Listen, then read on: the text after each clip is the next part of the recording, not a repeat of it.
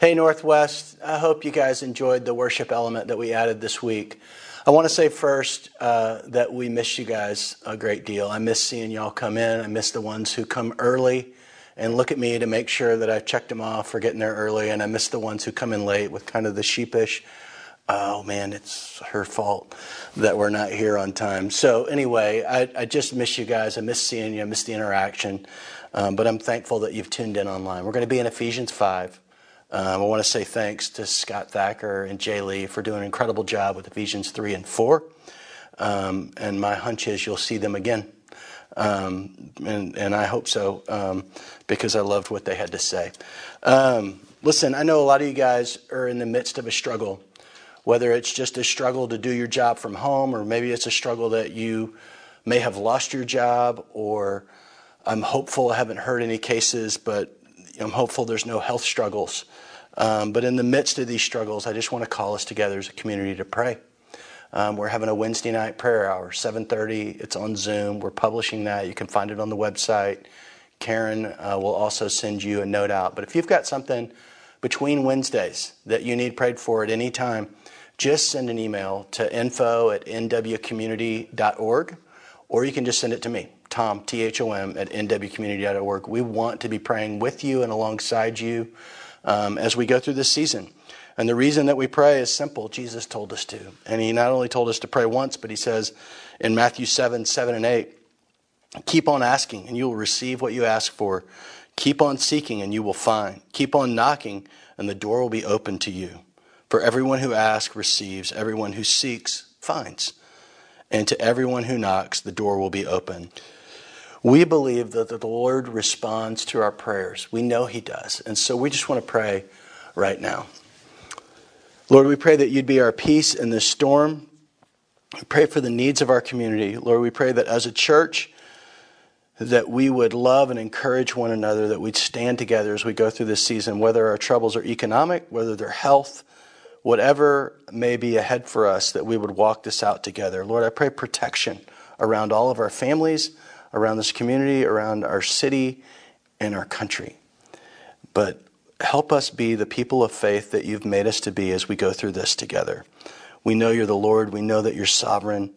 I pray that today's message would be an encouragement as we talk about what it looks like to imitate you, to be people of the light, and to submit ourselves to your plan. So, Lord, we just ask that you be in the midst of this, that you would speak through me as we talk about this today. It's in Christ's name that we pray. Amen. So last week, Jay talked about Ephesians 4, that we all have a calling. And I want to talk about this week from Ephesians 5, how we walk that calling out. In Ephesians 5:16, if we look right in the middle of the chapter, it says that we make the most of every opportunity in these evil days. So how do we make the most of every opportunity? Well, I want to talk about 3 ways that we can do that. From verses 1 and 2, to imitate God. From verses 8 and 9, to live as people of light. And then the last, basically, third of the chapter, to submit to God's plan for us, specifically in marriage. And I want to talk about what that looks like and why that's relevant to all of us. So let's look at Ephesians 5, 1 and 2. They say this, imitate God, therefore, in everything you do, because you are his dear children. Live a life filled with love, following the example of Christ. He loved us and offered himself as a sacrifice for us, a pleasing aroma to God. So we're to imitate God. That's the first 2 words that Paul exhorts us with. Oh, wow. Like imitate God, right? Does that mean, should I just speak and have the heavens come to be? Or maybe I should breathe the stars into existence like it talks about in Psalm 33. Or maybe I should stand out, and speak to the wind and cause the wind not to blow. Or stand in the middle of a choppy sea and ask the waves to stop. I mean, have you ever thought about or wondered what it looks like to imitate God? And maybe we could do it together. Maybe you fix the foundations of the earth, and then I'll be the one who holds the sea from its boundaries and doesn't let it go any further. No, I don't think that's what he's talking about when he says to imitate God. I think instead we should consider how God's love was expressed through Christ when he came to earth. from our chapter last week even, we saw Paul talk about in Ephesians 2 and 3 for us to be humble and gentle and to make allowance, to always be humble and gentle. That's a good, like that. Let's not forget that always. And not only that, to make allowance for each other's faults. That maybe is enough right there. I mean, even Jesus describes himself in Matthew 11, verses 28 through 30, when he says, all who are weary and carry heavy burdens. My bet is that list got a little longer this past week. But all who are weary and carry heavy burdens to come to him, and he said, let me teach you because I'm humble and gentle. And that has an impact on us. I mean, we know that he's big, right? Like the things I talked about at the beginning, creating the world and holding all things together. I mean, we know he's big like that. But where he has the big impact on us is not the knowledge in our head of him, but it's the knowledge in our heart of him. That's where we really begin to have impact. When I'm sitting alone at my table early in the morning and I'm reading his word and I sense that he's talking to me. And in those moments, he's humble and he's gentle. And that has great impact on me. And so if we imitate him, can be humble and gentle with others. I think this is especially true right now in our houses, as we're in closer quarters than we're used to, and we're seeing more of each other than we normally do, to be humble and gentle with one another, to make allowance for each other's faults. Those are ways that we can imitate God and that we can see that have an impact. Also, in verse 2 of this, another way that we can imitate God is that it says, he loved us and offered himself as a sacrifice for us, a pleasing aroma to God. That we can live our lives as sacrifices. To John 15:13, before Christ goes to the cross, he says this. He says, greater love has no man than to lay his life down for his friends. And that's a way, is to sacrifice, to give up my agenda to help you accomplish yours. That's a way that we can live as sacrifices, to do things that I know will help my spouse or kids. Is a way that I can sacrifice in our present circumstances. And so sacrifice is a funny thing because sacrifice is a choice. I was reading a quote from F.B. Meyer this week, one of my favorite authors, and he said, there are no pressed men in our master's army. All are volunteers. And I think what makes it a pleasing aroma to the Lord is that it's our choice. We have chosen to lay our life down so that we might honor him. And that's a way that we can imitate God, because that's what our Savior, Jesus Christ, did for us, was he chose to be a sacrifice. So these are ways that we can imitate God and live lives filled with love. So let's look at another way that we can make the most of every opportunity. And that's this. In Ephesians 5:8 and 9, it says, for once you were full of darkness, but now you have light from the Lord. So live as people of light. For this light within you produces only what is good and right and true. So another way we can make the most of every opportunity is to live as people of light. So our light is from the Lord. When Jesus was here in John 8:12, he said, I'm the light of the world. And that what he offered us was to no longer walk in the darkness. So what does that mean? That means no longer walking in confusion, in chaos, in disorder, in worry. Instead, we can walk in peace. And we can know that we're loved. We can know him, and we can know we're known by him, which gives us a sense of security. And that's what it looks like to walk in the light with him. John 1:4 says, as John in his gospel begins to introduce who Jesus is, he says, in him is life, and this life was the light of men. And it's that sense of understanding of who God is as our creator and our heavenly Father who loves us. Luke 1:78 and 79 says that the morning light from heaven is about to break upon us, on those who sit in the darkness and in the shadow of death, to guide us to peace. So I think that's what it's talking about when it talks about being people of light. It's carrying this good news message forward to people, and this idea that they are known and loved by our Heavenly Father. So let's consider for a moment, as we try to figure out how we live as people of light, properties of light. Let's consider how light works. Okay, light's quick. Right? 186,000 miles per second. Not per minute or not per hour, per second. 186,000 miles per second is how fast light travels. And I think that's also true of the Lord, that like when Jesus moves in, we go from death to life. And it happens in an instant. When we invite him into our life, we go from being dead, as we learned in Ephesians 2, to being alive. And that happens quickly. Look at Paul, blinded on the road. He's going to Damascus to tear up the church, to destroy people, to bring people back and put them in jail, right? Like that's his mission. He's blinded on the road by the light. A few days later, he's preaching the gospel. The very one he set out to destroy, he's now preaching for it. That happened pretty quick. So light is quick, and light moves through us quickly as we come to know the truth. And though it's quick, light is also soft, right? We see that light is soft in the morning. You know, you've heard me talk before about when I sit at my table, I look out the window and I can see I'm looking out east and I can see the sun come, and it starts on the top of the trees and it starts to slowly work its way down. And it's real soft, and it just gradually gets brighter throughout the day. And that's the same way the Holy Spirit works in us, right? Is that we know a little bit and we're drawn to it and we're drawn to him. And the more we come to him, the brighter it becomes within us. And so there's this softness quality to light, that it doesn't overwhelm us initially. It's not the midday sun, but it's the soft morning light, and then it grows to the midday. And so he works in us in very similar fashion.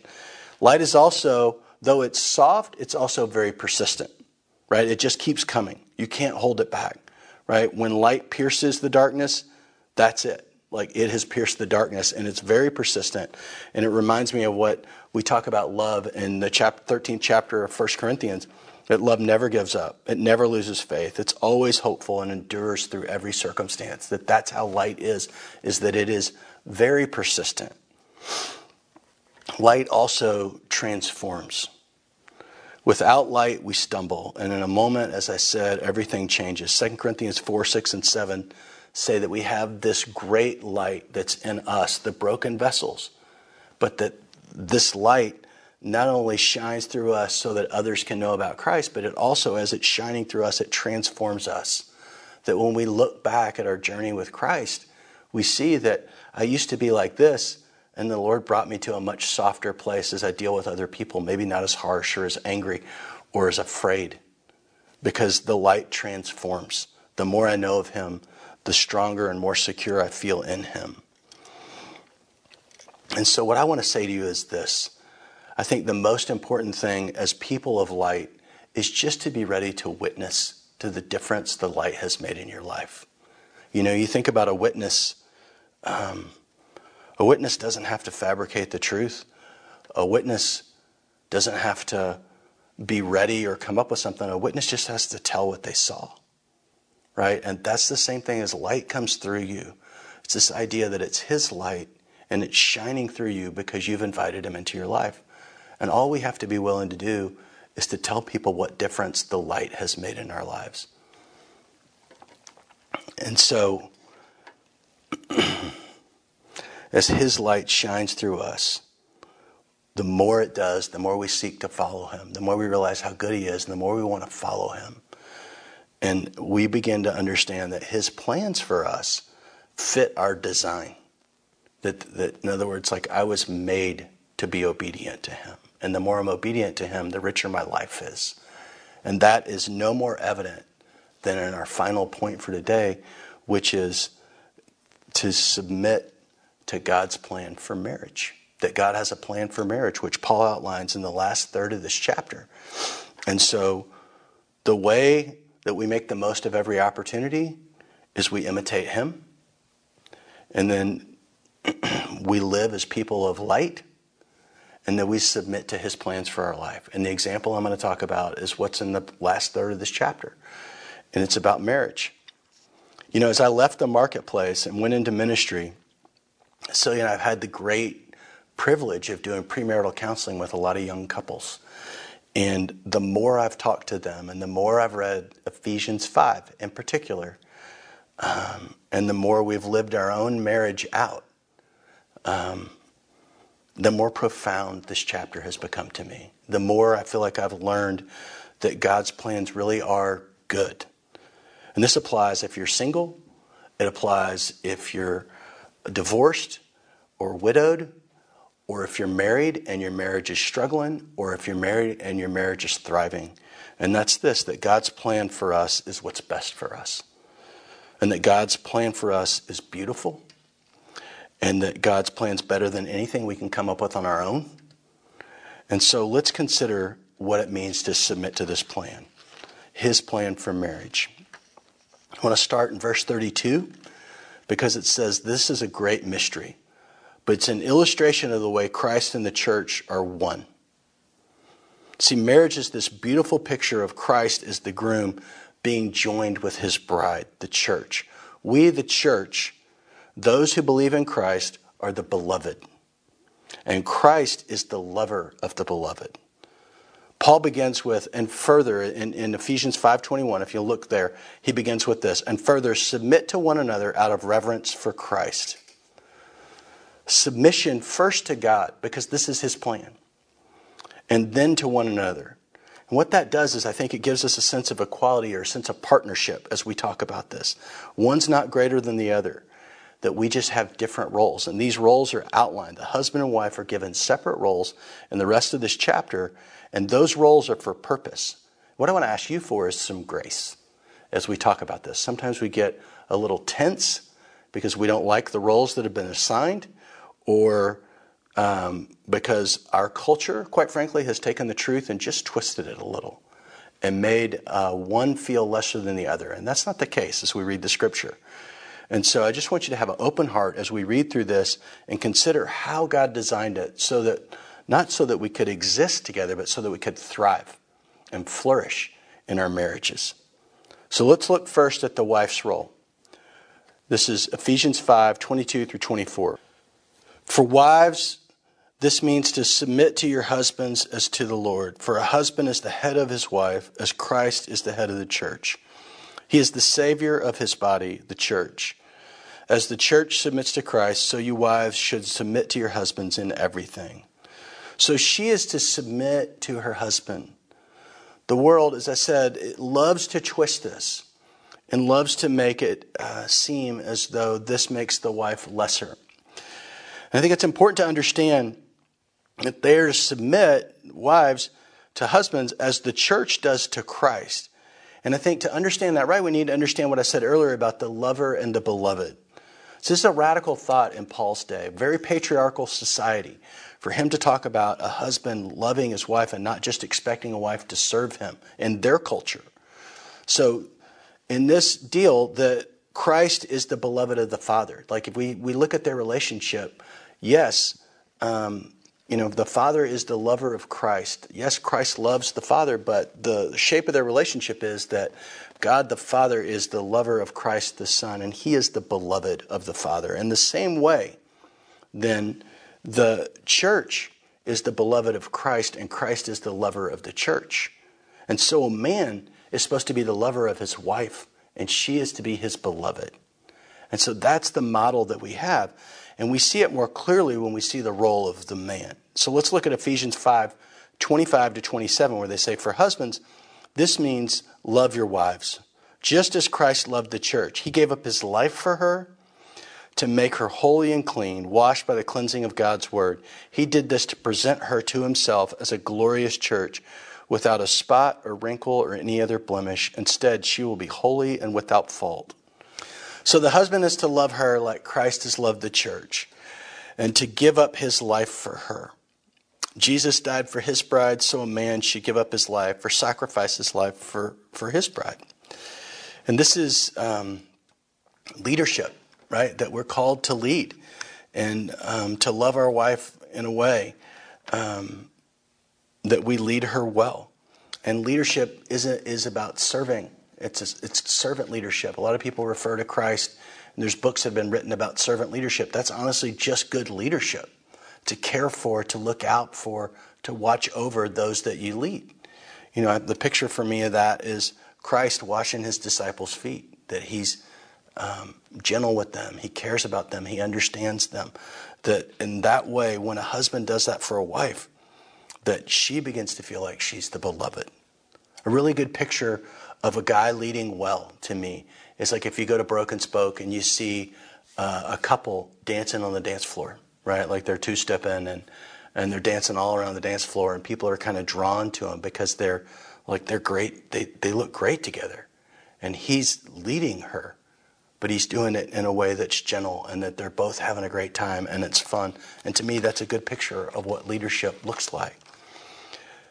So we have these roles that are assigned to us in Ephesians 5. And if you're like me, you might wonder, like, why do we have these roles? Why did God give us a plan like this? And I believe there's two reasons for that. One is that God addresses our natural sinful tendencies. Adam was to lead. God gave him instructions in Genesis 2. You can eat from any tree in the garden, right? You can eat from anything but this tree that's in the center, the tree of the knowledge of good and evil. And so you can't eat the fruit from that. And if you do, you'll die. And we know that Adam shared that, or God shared that with Adam. And we know that Eve knew that because she quotes that back to the devil when she's enticed. And so she sees the fruit.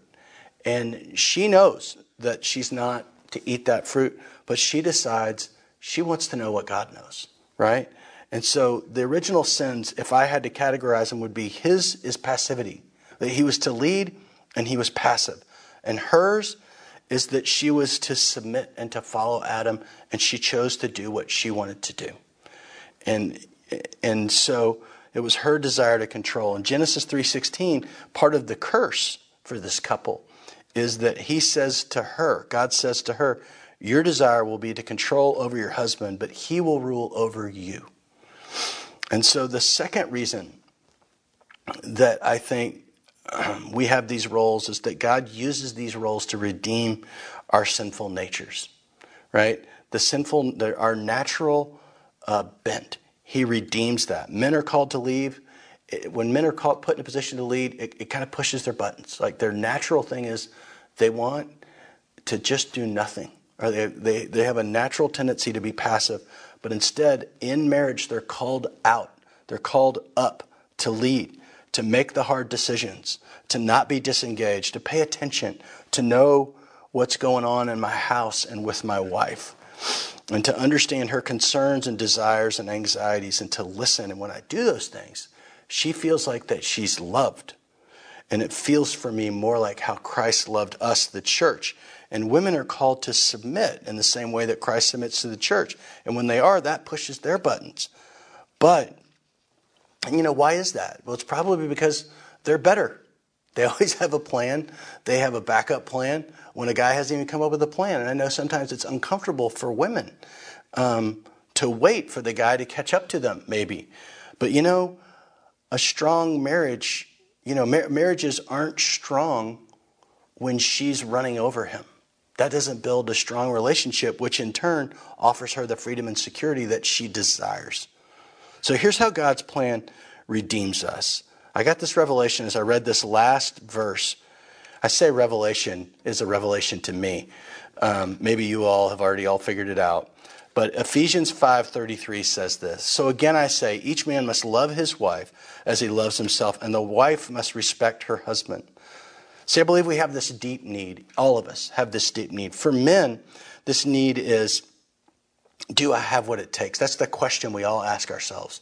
We wonder, like when we go off to school, do I have what it takes to make it at college or to graduate or to get a job when I get out? Or, hey, to win this woman's heart and to be her husband? Do I have what it takes to be a good husband and a good father? Do I have what it takes to make it in the marketplace? And when Celia respects me, like it says in Ephesians 5:35, and she comes to me and she asks my opinion and she wants to know what I think, that answers that question in a really deep way. And it draws us into a deeper and more intimate relationship because I know that she respects me, because that's my deep need. And I believe that's why that's there, and it's part of his plan. And for her, I believe that question is, am I beautiful? Am I worthy of your love? Would you give up your life for me? And I believe that when we love our wives, when I love Celia in a way that she knows I'd give up my life for her, that answers that question for her in a really deep way. And what happens is, in the same way when she respects me, I become better and I become more respectable. In the same way, when I love her, then she becomes free and she becomes more of who God made her to be, and she becomes even more attractive to me. And so this plan becomes this really positive cycle of how we interact with each other. Now, initially, that cycle is like sandpaper because we're both operating out of our natural bent, right? Like hers to control, mine to be passive. But then when I step up and lead, and when she submits to that leadership, and again, we're equal partners, we're submitted to one another. But when we work together in this way as it was designed, what happens is it's like sandpaper, smooths it out and makes it and brings out the best in the wood. In the same way, this brings out the best in us, so that in 10 years, 20 years, 40 years, when we look into each other's eyes and we say, I love you, it has a more profound and a deeper meaning. And what I've found is that God's plan is what's best for us. And his plan is beautiful. And it brings out this incredible thing so that his light shines through us. Like we're talking about people of the light, to imitate him. When we follow his plan, that light shines through us. And people whose marriages are struggling, maybe a guy's not being respected, or maybe he's not respectable. And maybe it's because he's not loving his wife and she doesn't feel like the beloved. But when they're struggling in that, and they see a couple who's not perfect by any stretch, but that is loving the way God designed us to love, they're drawn to that. And ultimately, the hope is that they come to know him in the process. And so as we talk about Ephesians 5 today, I just want to tell you, I love this chapter and I love this plan. And the more I study it and the more I talk about it with young couples as they're getting married, and the more I've read it over and over again, I just know that God's plan is what's best for us. And so as we, imitate him by being humble and gentle and making allowances for those around us, we become these people of light. And my hope and prayer is that our marriages look like that to our neighbors. Even in this season when we're in these tight, cramped quarters, that when they see us, they see light and they see God shining through us. So I'm going to close this a little bit different today. Students, that means from college on down. If you're gathered together with your house, all the way down to kindergarten and pre-K, I want you to answer this question for your parents. How can I imitate God this week, today? How can I imitate? What does it look like for me to imitate God? Okay? And you might want to go back and read Ephesians 5, 1 and 2 and talk about that together as a family. And for parents, with your kids in the room, okay? Or empty nesters, I want you to have the conversation too. But what's your biggest challenge in following the roles laid out in Ephesians 5, 21 through 33? Okay? What's your biggest challenge in following those roles? That's the question. And what's most attractive about those roles? Let's pray together. Heavenly Father, thank you so much for this church, for the community that we are, that even though we're not gathered together, we're together. Lord, that we belong to you, we belong to one another. Lord, we pray that you would use us, that your light would shine through us, that we would be people of light for those that live on either side of us, that live behind us, that live across the street from us, Lord, that we would your light would shine through us. We'd have opportunity to love those around us. Lord, I pray that we would take care of each other and we take care of those around us in this season. It's in Christ's name we pray. Amen.